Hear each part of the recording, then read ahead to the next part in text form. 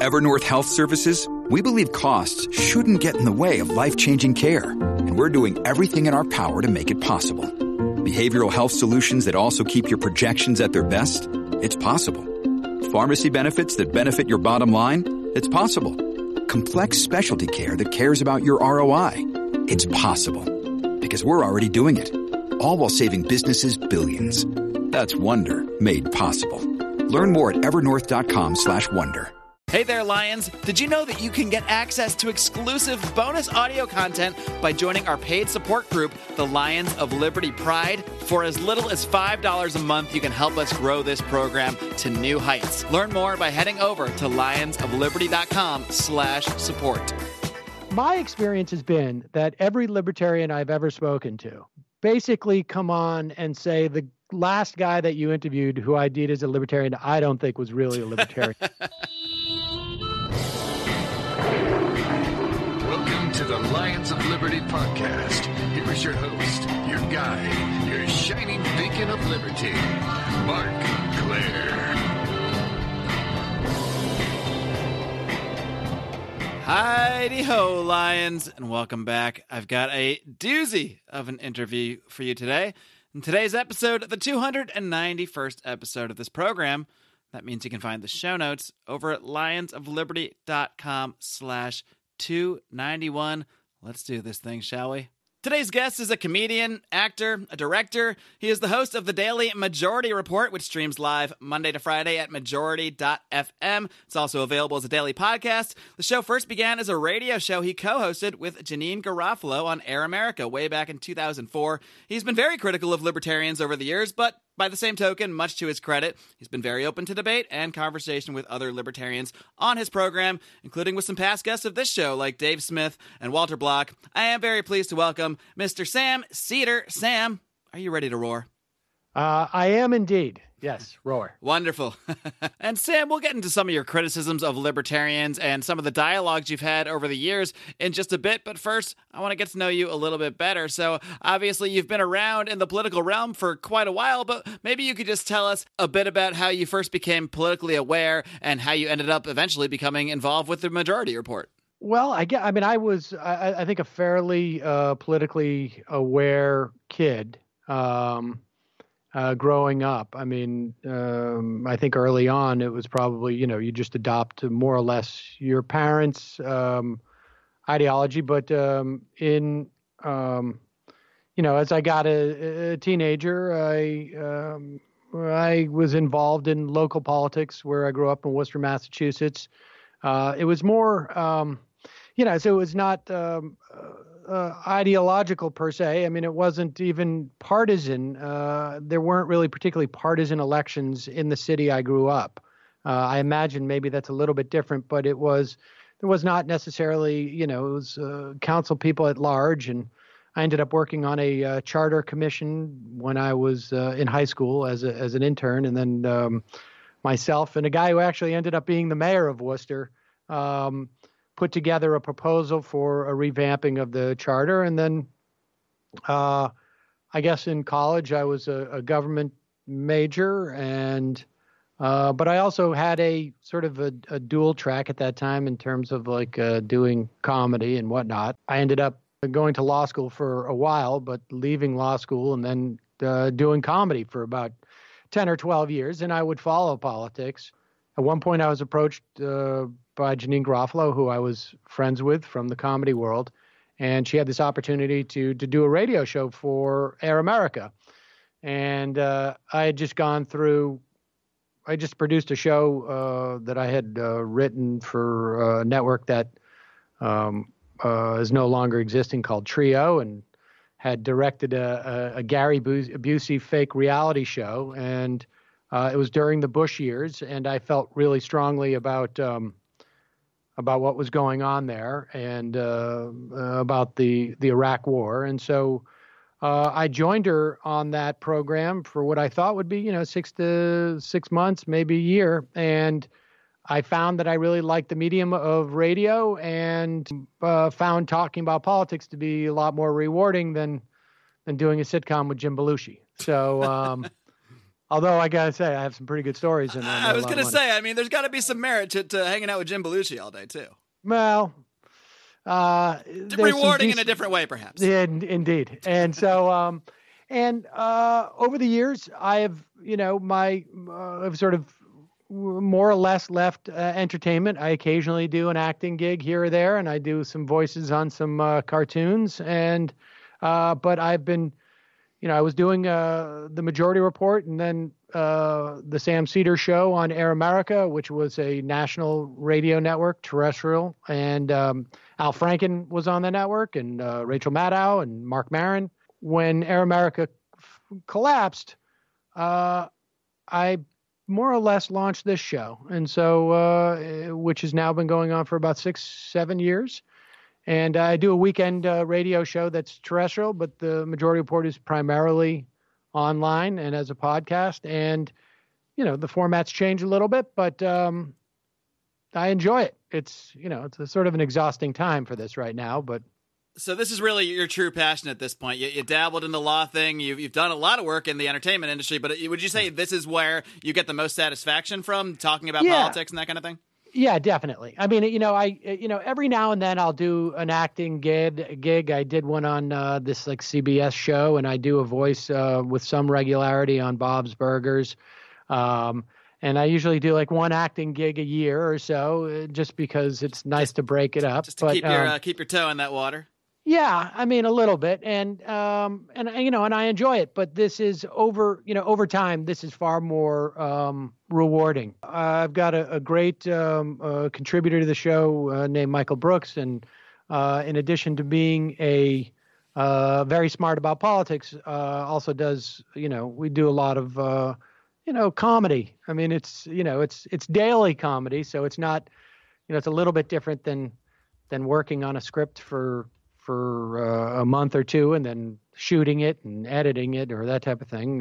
But it's fun. So it gives me a little bit of both. And that's one reason that as someone who doesn't necessarily agree with your worldview, I can listen to the Majority Report and enjoy it, because you're not taking everything fully seriously. You are poking fun at people. You're not afraid to poke fun at people on both sides. And it's an enjoyable listen, I think, to somebody who's maybe, if somebody tuned into it and isn't hyper-political, they're not necessarily going to be turned off. And that's the same kind of tone I want to take here. I have my views, but I don't want to just be on here just hammering away at everybody. I'd like to have a good time and have an enjoyable conversation, because at the end of the day, that's what this all has to be to actually keep people's interest.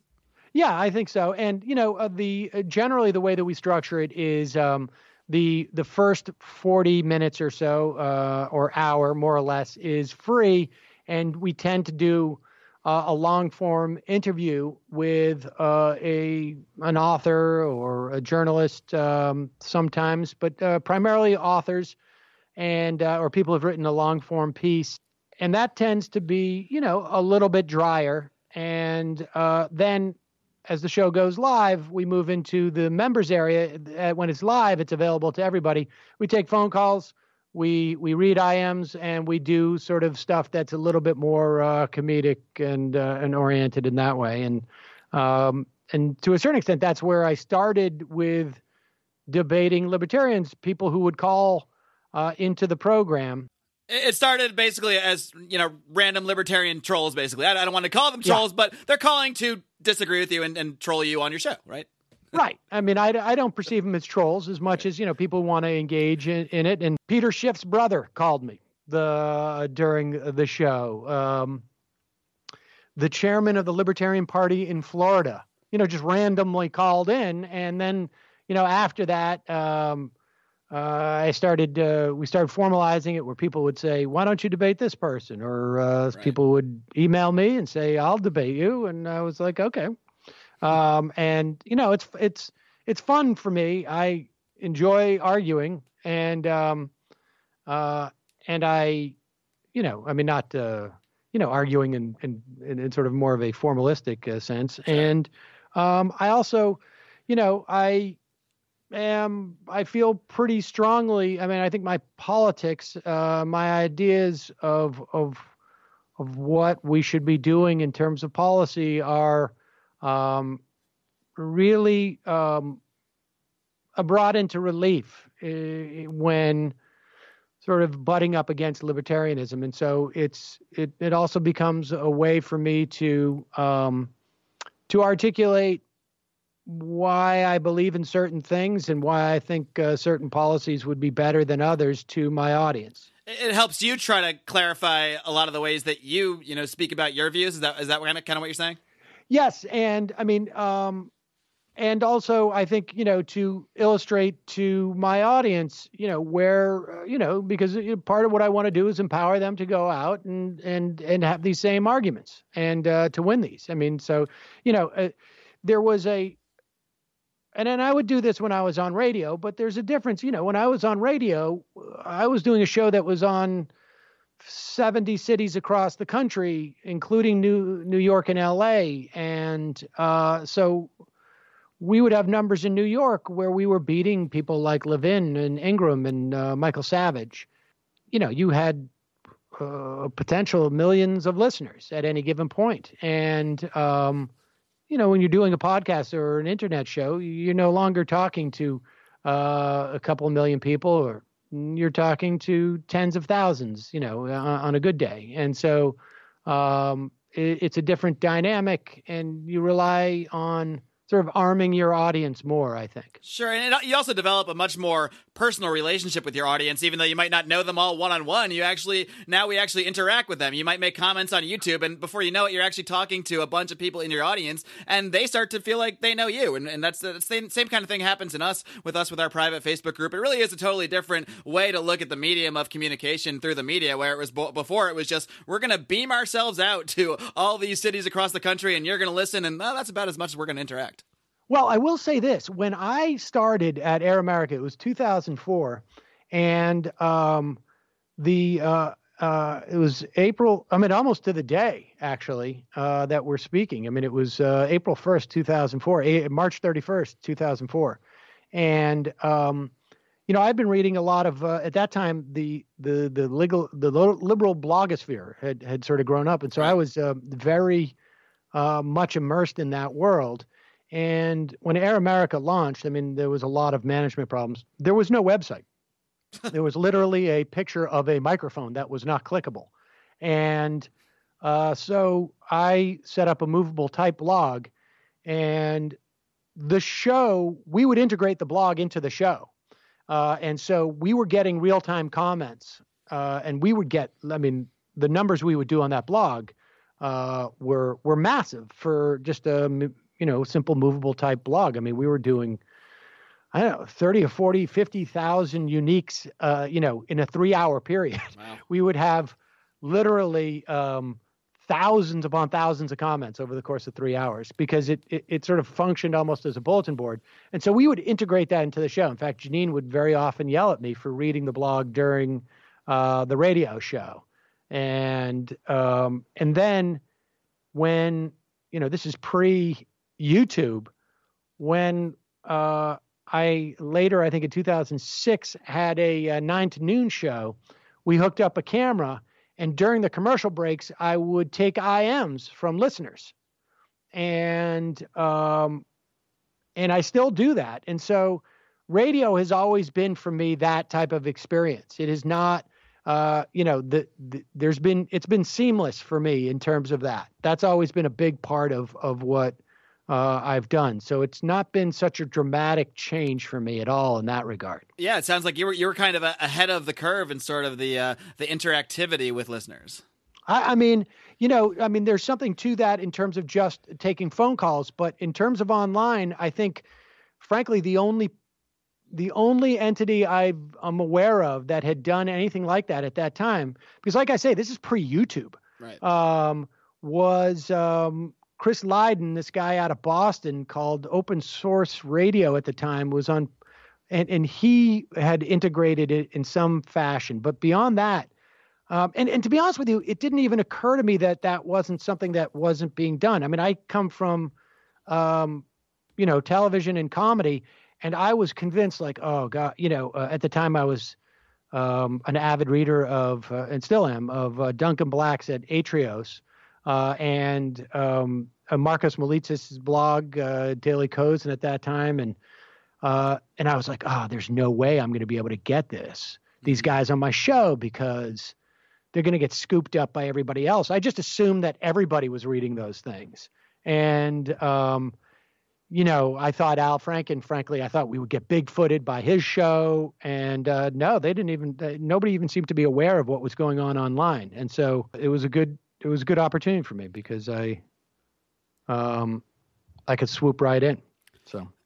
Now, you mentioned the Iraq War earlier and the Bush administration and your opposition to a lot of what they were doing. Was that what kind of emboldened you and really confirmed a lot of your political beliefs? Because before that, it sounded like you were more just involved in a lot of local politics and not even necessarily in the partisan sense. It was just more something you were interested in government and that sort of thing. Is that when your views started to really take shape? No, I think it was before then. I was really, really upset about the Bush-Gore election, to be honest with you. I was reading Walter Mondale and Paul Songens's biographies as a kid. So, I was always somewhat politically engaged, but it tended to be, in practice, more local. It brought things more to the forefront for you and something you actually needed to be actively involved in instead of just something you personally enjoyed to read about and talk about.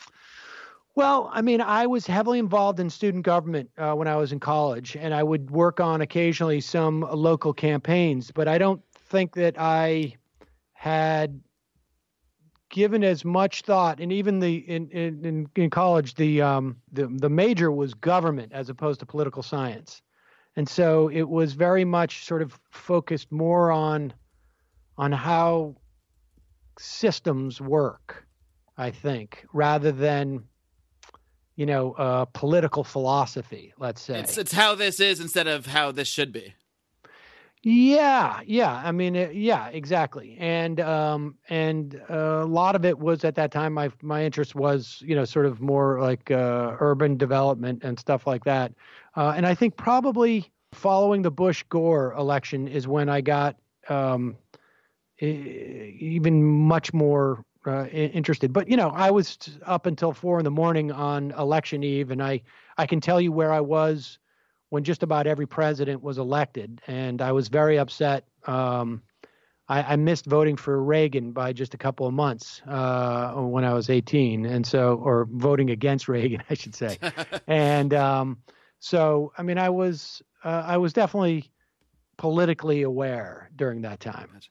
So if you had to describe your political philosophy, I know you use the term progressive, but that could have different meanings to different people. So if you just had to sum up in a 90-second elevator speech to somebody what you believe the role of government should be, what you believe the role of politics should be, how would you describe that? I think government should make people's lives easier. And I think that the measure of things like healthcare or the economy should be a function of how broadly it is shared. How many, so I have a fairly egalitarian vision of what society should look like. Fairly, not, I wouldn't say a dramatic one, but a fairly egalitarian one. And I think government exists to promote that. And I think that it's indispensable, almost definitional to society, and that it should endeavor to improve the lives of its citizenry in just about every way it can.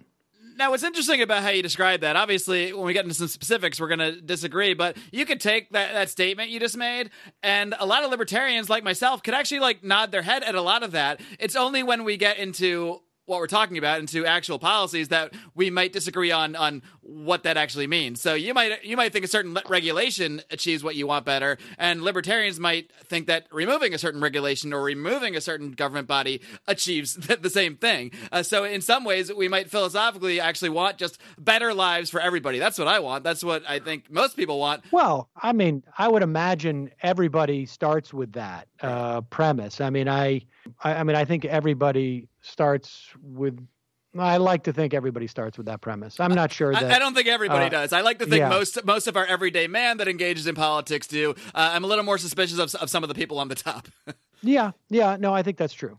So how does the libertarian vision, as you've seen it, I guess directly conflict with what your vision should be? I mean, obviously and when I say libertarian, just like progressive, it's a very broad brush. There's libertarians who have there's libertarians who are all about, who are okay with even federal government agencies, even, depending on how broad you want to make the tent. And there's obviously, as you know, libertarians who just want no government ever under any circumstances. My experience has been that every libertarian I've ever spoken to, ranging from Walter Block, who you said was on your show, to a couple of the people who ran for the libertarian presidency, to, a whole range of people, who identify as libertarian, basically come on and say the last guy that you interviewed who ID'd as a libertarian, I don't think was really a libertarian. But I'm the real one. I'm the one here to tell you how it really is. It makes me nervous to even attempt to generalize what I think, libertarianism is. And usually when just name something you've heard a libertarian say, or you associate generally with libertarians anyway. But I would say that the belief that there is such a thing as a free market, I think is fantastical, which I think is a core precept of libertarianism. What do you mean that there isn't such a thing? Do you just mean that we don't have that in our society, or that's not a thing that could exist? Right. Okay. Both. I mean, that is a big part of it. I think that libertarians' concept of rights, I think, tends to shift.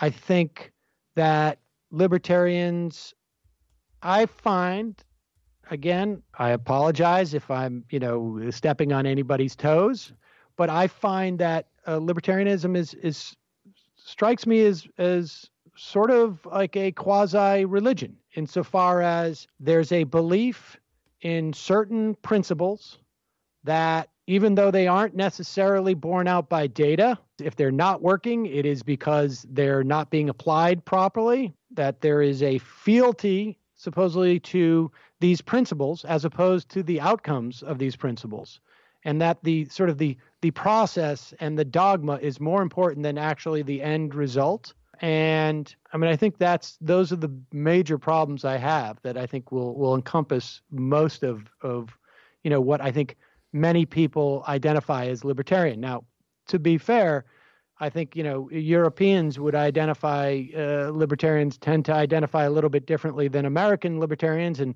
I'm aware that there's, a myriad of different adjectives that one can put in front of libertarian, consequentialist, right, and whatnot. And that's the thing about labels. Anybody can grab it and say, this is mine, this is part of my beliefs, and that goes every way. There's no authority on what a libertarian is, just like there's no authority on what a progressive is or anything else. That's right. I mean, I think, though, I tend to believe that there's a little bit more consistency on the progressive side. I mean, again, I don't, when people ask me, like, how would I describe my ideology, I will say progressive or liberal just because it gives a rough approximation, but I feel more comfortable with just saying of the left. But I find that, and people get a lot more worked up about, their specific type of libertarianism. I also think some of them in this country in particular are really neo-Confederates, as opposed to sort of, libertarians. Careful, Sam. That's a trigger word. Is that a trigger word? It can be for some. Well, I mean, I think there are some people who seem to have a problem not so much with government, but with federal government. Is that how you would describe a neo-Confederate? Somebody that's kind of okay with anything as long as the federal government's not doing it? Is okay with the states doing a thing as opposed to the federal government. It's interesting you bring that up because that's actually been, the chairman of the Libertarian Party was actually on this program, and he made some comments in relation to that, really actually critical of some other libertarians who take that position. And he basically said we should be consistent, that, if the federal government does something that's wrong, it should also be wrong when the state does it. And I tend to agree with that. What a lot of libertarians will do that I've talked to is I've talked to people kind of on both sides of that spectrum is they'll say, yes, we don't like the states doing it, but we fear the power of the idea of the federal government having enforcement over those states, even if we might theoretically agree with the federal government. But what you're saying there, even among libertarians, is this is not just a progressive versus libertarian thing. This is also a inner libertarian battle as well. Right. Yes. I mean, and like I say, there seems to be a lot of those. Sure. That, I don't see so much on the progressive side. I mean, I think there's, and particularly in terms of when you talk about how many people ID is progressive versus libertarian, there's a lot of, it seems to me to be those type of fissures within libertarianism. And it's a pretty, broad spectrum of people who believe, somewhat limited government, no government, just state government, local government, et cetera, et cetera. Well, this is an issue for me to some extent because, in my view, I think that the purpose of politics and government and how we filter everything should ultimately be to decide what's right and wrong. I mean, I think every action is either a correct one for a person to take, a correct one for a government to take, or it's not. And I think once we determine that, and obviously you and I aren't probably going to get to the bottom of that in this interview, but we should equally apply that to every level of government and every level of human being. I mean, I think if an action is wrong, it's wrong. And I think that obviously things get complicated when we're talking about government and different levels of government. But yeah, I mean, that's when I talk about libertarianism as sort of a religion. I mean, that perspective, I think, is what I'm talking about. Because from my perspective, I think there are things that are more suited to a federal government than a state government, than a city government, than a town council, than an individual. But is that more a matter of what just makes sense to you for those organizations at those levels to handle? That I don't know if that's really a moral issue like I'm talking about. Yeah, that's the thing. Is that for me? I mean, my politics, I guess, start with some sense of morality insofar as I think that like a society is formed. Or I think, that people have a responsibility to other human beings to help them. But beyond that, like when I talk about what the federal government, what's more suited to a federal government than a state government, morality, I don't really, it doesn't come into play in those things. Well, if you're not using like some kind of moral sense to judge the government action, what are you using? Are you just using what you see as the best results? Yeah. So basically, you're a utilitarian. You look at what you think are the best results for, I guess, society or people in a society, and that's the policy you would go with. I think even that's too big of a blanket statement. Okay. I mean, I think, because obviously the government has constraints, constitutional constraints. And I think there's also, sort of how you measure what is the utility of a program or a policy for a government to follow also has to take into account the sort of the broader implications of what happens with a government doing that. Because I know you're not saying this, obviously, but I mean, there are people who could and probably did argue at the time that, maybe slavery is not great for the slave, but hey, overall, it is like pretty good for our society. We get really cheap labor and, there's a lot of good benefits. So maybe we just keep it around. I'm sure that was an argument at the time by many people. No doubt. Yeah. I mean, I would have started before I got to that. I would say that, slavery is wrong, but it's also, like what's happening to people in that moment is problematic. So yeah, that's the thing is that, there's enough flexibility in what I believe that, yeah, someone could make that argument that slavery is good for our society. I would argue that it's not. And it's very obviously immoral to me. But that is kind of putting a moral judgment into something that you said you don't really think should be a moral thing. Well, no. I'm not saying that I don't think it should. I mean, I think like when you're talking about slavery, yes, obviously, morality is a big issue for me. And I think the idea of justice and equality for people is sort of my primary starting points. There are, rather broad principles, but I'm not, I don't feel like I need to adhere to I'm not going to apply morality to government, I am going to apply morality to every aspect of government. I don't have a canon like that. So would you say maybe judge the extent that morality versus, say, utilitarianism should be used on kind of a case-by-case basis, a policy-by-policy basis? Is that a more accurate? I don't know that morality... I mean, you can't say it doesn't have a factor and also say slavery is immoral, so we should ban it.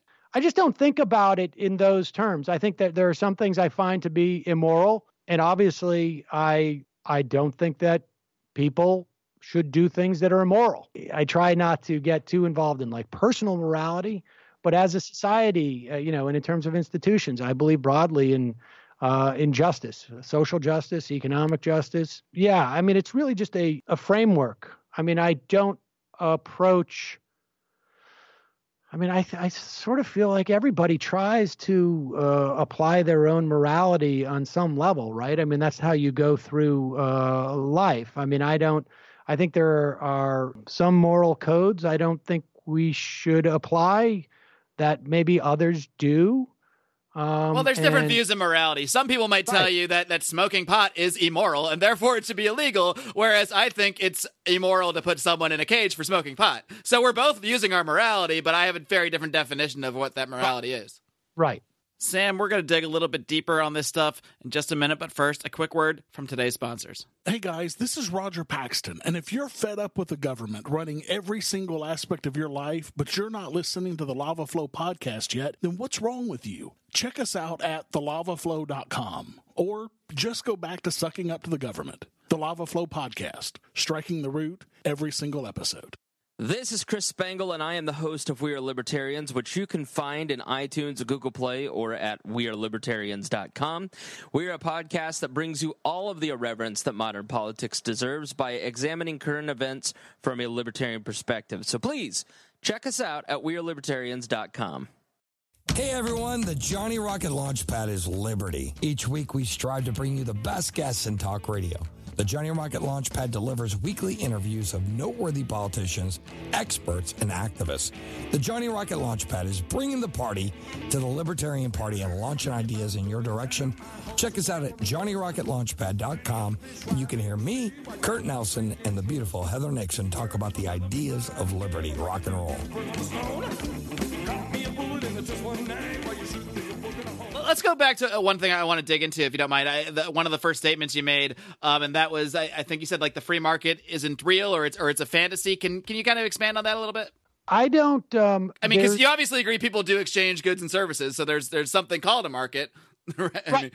Oh no, but I think every market is subject to every market, certainly of a country, of a large amount of people that is sustained over a period of time, is subject to government interference. When you say is, you mean you believe it should be, and also is currently. It's not even a should. I don't think it's possible. Okay. To have a market free of government interference. When you say not possible, do you just mean, it is possible that we could elect politicians that all say we're not going to interfere. Do you just mean the results would be very bad? I don't think that's possible. Okay. Can you expand on that then? If I protect property rights, okay, I have now interfered with the market. If I, now our Constitution calls for the protection of property rights, but that doesn't inhibit my argument that that market is no longer free of government interference. It is. If I take your things, government will come and give them back to you, which creates value in those things. Value beyond my ability to take them from you. But in every aspect of government builds roads, the government has created value. The government makes employment laws. The government charters corporations, all of which interferes with the exchange of goods and services. I don't think you can have a free market. It is really just simply a question, always, in my mind, of how much parity you're going to provide and under what terms in between that exchange. I think many libertarians, or not even just libertarians, but just maybe free market advocates would say that, and there are also anarchists who would want no government interference. They wouldn't even want people interfering to protect private property. They would just want to hire their insurance agencies or what have you. And we're not going to get into that whole debate today. Well, I've gotten down that road with Walter Block, for instance, and we got to the point where he was telling me that in a perfect world, there would be my judge and my court and his court. And I asked who would adjudicate those two courts? And then there would be a third court that would adjudicate our various courts. I had a conversation with Walter Block when he was talking about how property rights would be determined. And he decided that it should be a function of, there was an agrarian formula that he used that came from Europe. And my point is that there's always an arbitrary point along the line where someone decides these are going to be the rules. And maybe it's not totally arbitrary. In some instances, you have a constitution.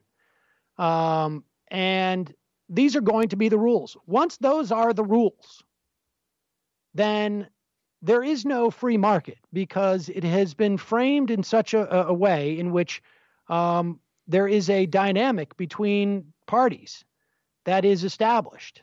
And systemically, it implicates the relationship between those parties. Does that make sense? Yeah, I do get what you're saying. So would you say that even in let's say a free market libertarian who is not an anarchist, they do believe in government and they believe the government should really generally not interfere with the market, but should enforce property rights to some extent? What market the government could not interfere with? Well, I don't, in the sense you're saying, maybe not any, if we're talking about showing property rights, but it also depends on what we're talking about when we're talking about, quote, the government. I mean, I agree society needs to have ways that it determines what property rights are, and I don't know if there's ever going to be a way that all those people in that society agree on what that way is. So I don't think there's ever a perfect solution to determining what property rights are in that sense. But I do also think we need to have property rights, because if we don't have property rights of some kind, we don't own anything. I could be sitting in my house, if I don't have a right to this computer and this microphone, someone might just come in and shut my show down, and then we don't have a market at all. But what I'm asking is, if you just took a free market to the point that some libertarians would put it, where they would agree that the government should enforce property rights, but don't want to interfere in any other way, you would actually say that that's just not a free market because of that. And even that respect of property rights is interference in the sense that you're framing it. Right. And, if you can give me an example where a government just establishes property rights and does nothing else to implicate the dynamic in that market. I wish I could. I wish. Right. Well, I guess that's my other point, is that I think the reason why that we have no example to point to in any meaningful way is because that's fantastical notion. Well, there's also no example. There's also no example of a government 100% instituting communism. I mean, even in right? North Korea or Soviet Union, the most extreme examples, there's high up leaders that have property rights to their mansions and their large farms. So same thing with libertarianism. Yeah, there's no country that's ever will, or I maybe even would agree with you, never could 100% institute a libertarian philosophy. But it's all a matter of degree and which direction we're pushing things. 75%. I would agree. You can't achieve pure communism, and obviously you can't have a free market. And I think one of the dangers that takes place under that pursuit of libertarianism is that on its way it is very detrimental to a lot of people.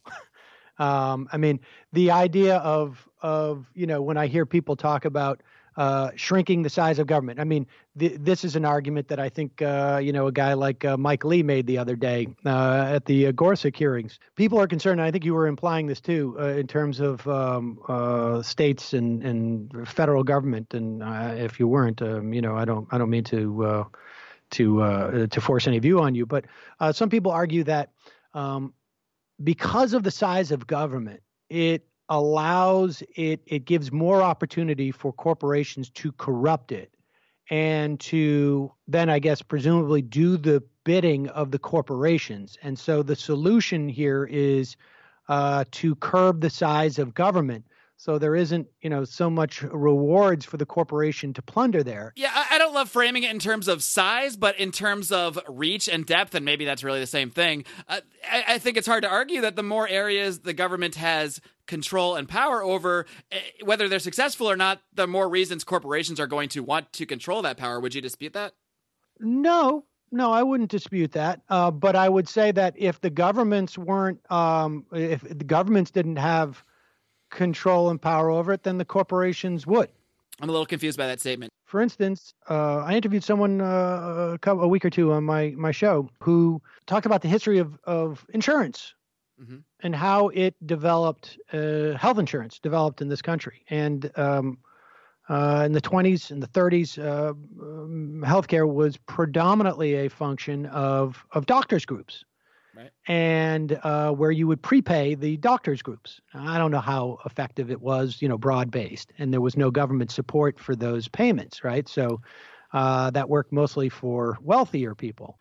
That's actually something that's coming back, too. I've had guests on this program who actually run similar services because of the cost of healthcare, that they offer a flat $50, $100 a month, basically for full access to their services up to a certain point, to basic services. Yeah, and I think that's actually a pretty good model. The reason why that model was basically quashed was because the AMA was afraid that these doctors groups would sort of become corporations. At that time, there was a lot of concern about antitrust and stuff like that. And so they were the ones who really pushed the insurance model, which is a horribly inefficient way to provide access to healthcare. And it's it's an industry that is, I think, a business model that is really a failed business model. And I'm actually going to agree with you here, because the actual concept of what I think insurance should be, I don't think that's bad. But the way that the AMA and the way that the federal government has crafted what we now call health insurance, I agree with you that it's a major reason that of all the problems we've had over the decades and decades and decades, I don't think the term insurance is even an appropriate word to use, because it's not. Right. It's nothing similar to, no similarities to insurance in any other area of life. Yeah, and but there are insurance companies, and they and now, of course, they stand in a very big way, in the way of actually unwinding that situation to a large extent. But in the absence of Medicare, let's say, okay, 1965, let's say Medicare never passes, you would have corporations that would simply not provide health insurance for older people, maybe some at an exorbitant rate, but it certainly would be way out of the reach of the vast majority of people, and particularly as they got older. But what started the call for, because I might not necessarily disagree with you if we start there, if we start at 1965 with Medicare, but I would want to take things back decades and decades earlier to why healthcare became so expensive for so many people, even up to that point, to the point that Medicare was called for, because I think the AMA... Well, the AMA is just an association of doctors. The government wasn't involved in healthcare at all. Sure, but they do lobby the government.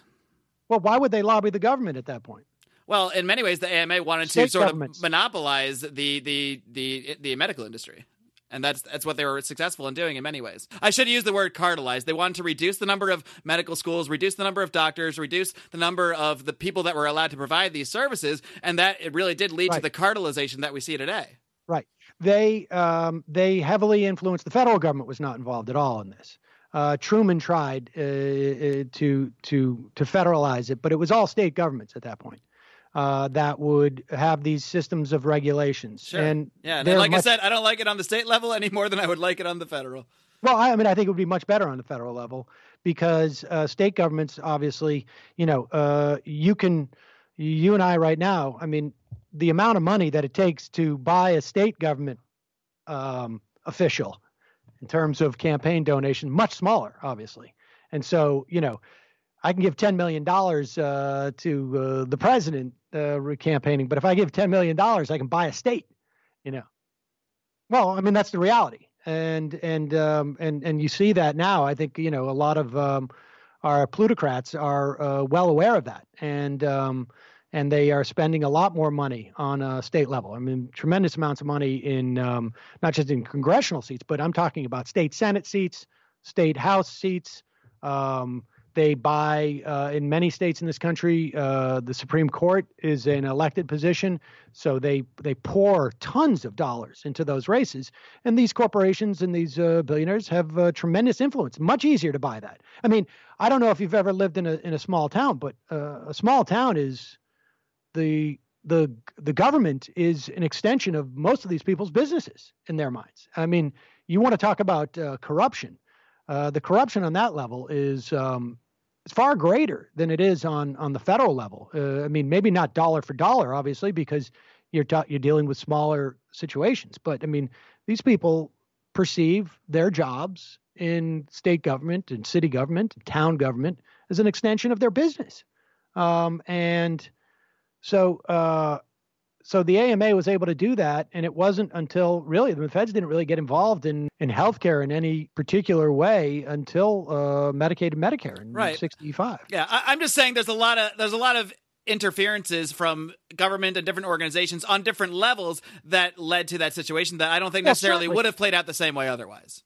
Well, I mean, but what is the otherwise? I mean, where there's no doctors associations, where there's no... No, I wouldn't say that either. I think almost every industry, and many industries do now, have their own private regulatory systems and where they certify people. And, you know, you might want to go to a doctor that has a certain certification over others. But at the same time, if I know someone down the street who I know is great at fixing my arm, I should be allowed to pay them to fix my arm. You know, that's a very base way to look at it. But, I mean, that is the general way I look at the delivery of any service. So you don't think there should be any regulation of people providing medical care? I don't think there should be coercive federal or even state level government regulation of that. That's not the same as saying I don't think there should be regulation, because I do believe that the market can provide a lot of its own regulation as well. Well, wait a second. I mean, this is what I mean. It's like is fantastical. Like, I mean, you got to give me an example you're talking about. I go to a doctor, and that doctor has a rating, let's say, from Moody's, okay. Right? That's a rating agency. Sure. AAA rating from Moody's. In fact, our financial crisis came about because you had multiple agencies, non-governmental, private ones, Moody's, there's one or two more, that were in the business of being hired by investment houses to rate the safety of their bonds. Sure, and they're paid off, and they're paid off to do so. And it was horribly corrupted, and those bonds ended up being full of garbage, and it crashed our entire financial system. Okay. Now apply that to medicine. The problem you get is that I go in there, and it's AAA hospital, but they don't actually sterilize their stuff. Now, not everybody's going to die when they go in there, but some people are going to die. I might be that person. What you're talking about then may be an instance of fraud, which I think should be strongly enforced, because to me, fraud is the same thing as any other sort of violation of rights. Violation is the same thing to me as theft and that kind of thing. If you're committing fraud, if you're saying we have a sterile institution because this rating agency shows us that we do, and everyone agrees here, oh, but actually we don't. What if they just say we've got a AAA rating? Well, then what I would say then, if whatever that rating stands for, if that rating stands for we certify we're sterilized, we certify that X and Y and Z. We've just got a AAA rating. That's the way the rating agency does it. It means we got AAA. You want to go to a different place? You be my guest. This is AAA. If I don't know what AAA means, I probably do want to go to a different place. Well, okay. Now, let me ask you, how good is your medical knowledge? So, I mean, sterilization, that's low-hanging fruit. But, I mean, what is the requirements that you would want, let's say, for your oncologist? I certainly couldn't detail a list of technical qualifications. I'm not gonna pretend I could. No, I couldn't either. I mean, I think that's the point now. But they say it's AAA. But nor do I trust a government agency to tell me either. Well, I mean, you know, there's a reason why we have these agencies, and it wasn't simply that there were some bureaucrats who were like, "This is the way for us to get rich." It's because we had problems in this country with unregulated food production, with unregulated hospitals. I mean, all these things were unregulated at one time, and they led to such a horrible situations for people that there was a demand to regulate these things, right? I mean, it wasn't on day one. It wasn't like the federal government was regulating food processing. I mean, there was a reason why the federal government got involved in let's say, meat processing. There's a reason why even in, now I'm not saying every regulation is good. Obviously, I think, you got to look at specific regulations, and some are done with the best intentions and turn out to be not good, and I think they should be changed. But the idea that one could just simply judge regulations as being bad writ large to me seems silly. I mean, there's a reason why we have these regulations. Barack Obama had one of the last regulations imposed that was being developed from the SEC was, as part of Dodd-Frank, was that financial advisors needed to work in the best interests of their clients, which I know sounds sort of ridiculous that you would need that regulation, but financial advisors for a long time, well, no, forever. I mean, a certain group of them could actually sell you a stock, be working for a company that is selling against that stock, and it's not fraud. Well, why is that not fraud? Well, I mean, because I'm just making two different purchases. Okay, but to me, if a company is actively defrauding its customer, that's not fraud. Well, it's not. If you're actively working in two different ways, I think it's not fraud. There's a definition of fraud, and it is not illegal to do that. It is not illegal to do that right now. It was supposed to be imposed. That has been rolled back. It's not fraud. Fraud is a legal definition. Now, if you want to, and think about what you're saying here, okay? So if I sell you a car and I know that Chevy Nova, I'm just trying to think of a car, the Subaru Outback, you come in, I'm saying, you got to buy the Subaru Outback. It's the best car. Mm-hmm. It really is great. You're going to love it. But I personally like the Subaru Impreza. Is that fraud? No, right? If I sell you a car that I know is broken, well, it's not. But if there's, but it's not broken. It's just that, look, when you buy stocks, why can't my company short the stocks that you're buying? Is that fraud? I think a lot of that really depends on what the client relationship is to that specific company. But there's a difference between if I go to a broker and I say, I want to buy this stock, and they might know something else, but they don't tell me that. I don't know. That might be different than if that broker is actively pushing a stock on me that they are actively maybe working against behind the scenes. I think that's a different thing. It's not fraud. I mean, it's happened. It happened in the financial crisis. I mean, Goldman Sachs, that was almost their entire business model. It's not illegal to do that. That's why there was a regulation that was put in that when you go to one of these financial advisors, they have a fiduciary duty to work in your best interest. But now that regulation has been repealed.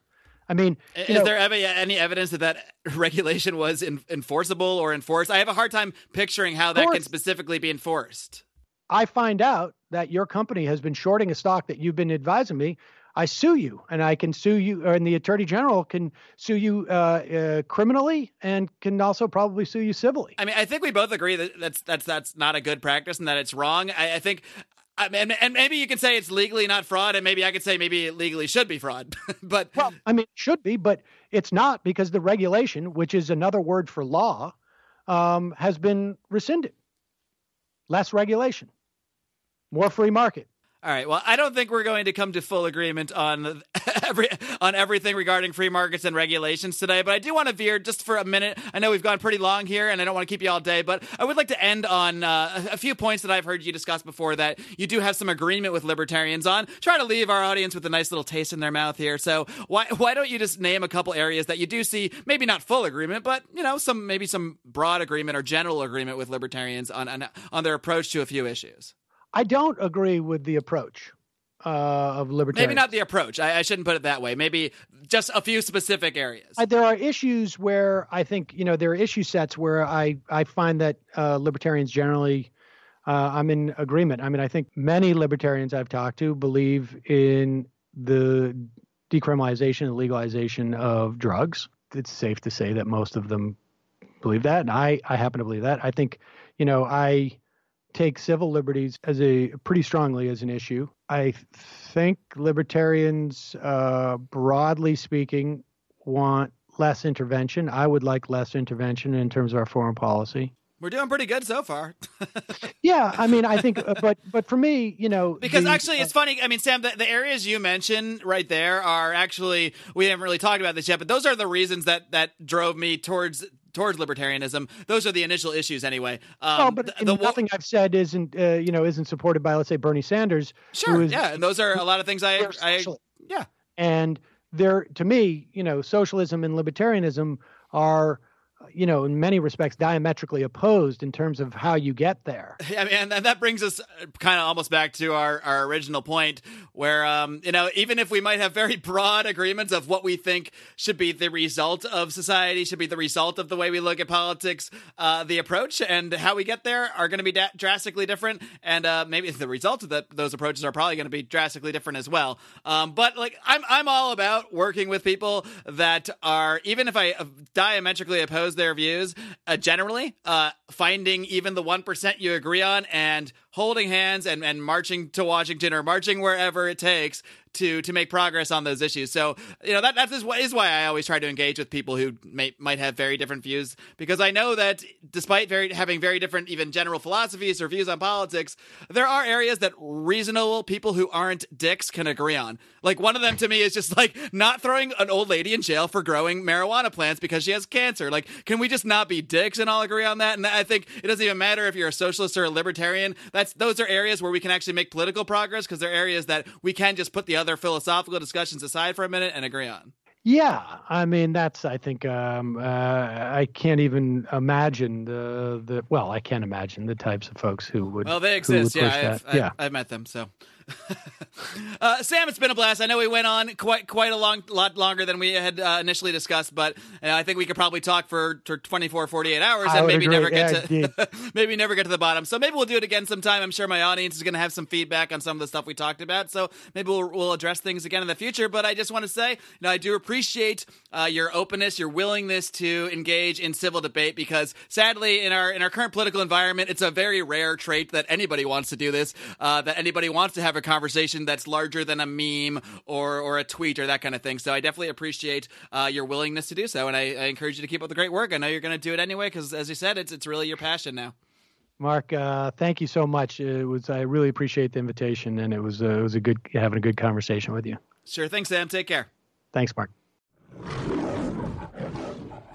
All right, Lions, I hope you enjoyed my conversation with Sam Seder. I really enjoyed it myself, and frankly, I'm open to conversations with anybody, because we have to be able to communicate with people of all sorts of points of view. And I'm sure, in the very surface amount we got into, I know that Sam and I have very different foundational beliefs. We, view politics in a fundamentally different way. And it's hard to pursue a conversation like that. Even just over the course of an hour isn't really that much time to really get to the core of a lot of things. But I did want to at least try to address maybe some of the more fundamental differences that a lot of libertarians and progressives might have, and to do so without getting into a screaming match or a shouting match. And, that's something that Sam has been in doing conversations with other people, other libertarians, Walter Block, Dave Smith, Peter Schiff over the years. And, usually it goes in a similar way. Sometimes there's a little more talking over each other and that kind of thing. But for the most part, he does make an honest attempt to engage in a relatively civil way. And I do appreciate that. That's a quality I think we can all strive to have when we approach political dialogues in general with each other. So hopefully this can be just one example of that, of how to approach a dialogue in a hopefully productive way. And, a lot of people are probably going to think I didn't challenge Sam on enough things or in enough areas, and maybe we'll do that sometime down the road. But like I said, for today's interview, I really just wanted to do just that. Just have a conversation and take an honest attempt at seeing where each other's coming from, as opposed to trying to destroy every one of his talking points or anything like that.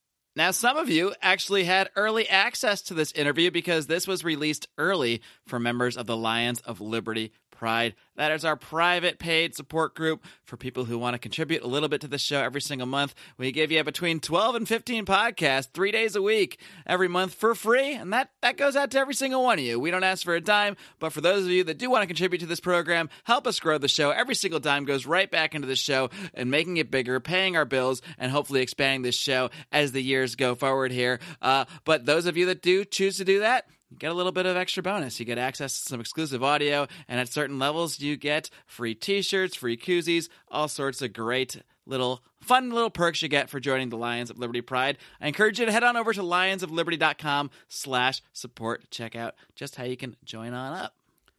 I do want to give a quick shout out to a few new members of the Pride. We've got Andrew Swain, the man of many letters of liberty, Bradley Davis, and my man, Alex Merced, he of the Alex Merced Cast, a show that I was recently on, by the way, so be sure to search Alex Merced on iTunes to find all of his podcasts. He really knows how to pick the good ones. He's done a lot of work helping to promote this podcast as well, so be sure to check out my interview with Alex Merced. And if you didn't hear your name just now, it means I might not have seen that you signed up yet, because I did record this, of course, a few days before you're hearing it, or I might not know exactly who you are. Some people do sign up, and we just have an email. Of course, I don't want to just go giving your email out to the world here, but if I don't know your exact name, that might be another reason I didn't mention you. So if there's any confusion, be sure to reach out to me, Mark, M-A-R-C, at lionsofliberty.com, or post a message over in the forum. Again, that's our private Facebook group, the Lions of Liberty Forum. It is free to join and come and talk to me, talk to our other hosts, Brian McWilliams, of course, the host of Electric Liberty Land every Wednesday, as well as John Odermatt, the host of the weekly Felony Friday, his look at the broken criminal justice system. We've got a whole bunch of stuff for you every week, 3 days a week, and you can communicate with us in that group and give us feedback, talk about the show, tell us why we're terrible, tell us why I didn't give Sam Sater a hard enough time today. Whatever you got to say, we'd love to have you. And while you're out perusing the old internet, why don't you drop us a great rating, a 5-star rating, and a great review over on iTunes. That is the best place to leave reviews, because it is still the number one place that people listen to podcasts. Even if you don't subscribe or listen through iTunes, that's the best place to leave us a rating and review. That's a really easy way you can chip in and help this show without having to chip in any money at all. Of course, you can also leave a rating on Stitcher. I don't know if TuneIn allows ratings. We're on over there too. Google Play. Anywhere you can rate us and review us, it's a huge help, of course. Now, I know it's been a while since we've done some Letters of Liberty, had a couple really long interviews this week, last week with Judd Weiss, another really long one, and I was doing a little traveling, so we haven't gotten around to the Letters of Liberty in a while, but we're going to bring it back, and we're going to bring it back old school, because we're going to do libertarians in living rooms drinking liquor, and we're going to be answering Letters of Liberty. So, going to have some of the old gang and the old Lions of Liberty crew in to toss back a few adult beverages and answer your questions. You can, of course, submit Letters of Liberty by going over to the Lions of Liberty forum. I will post a thread there. I'm going to post a thread Monday morning, the day this show releases, and you can have most of the week to post some new Letters of Liberty for us. I also have a few in the old hopper that we'll try to get back to. You can, of course, also email me directly, Mark, M-A-R-C, at lionsofliberty.com if you want to send them along that way. Until next time, folks, until this Wednesday for Electric Liberty Land, followed by Felony Friday this coming Friday. Be sure to tune on back. Until then, folks, live long and live free.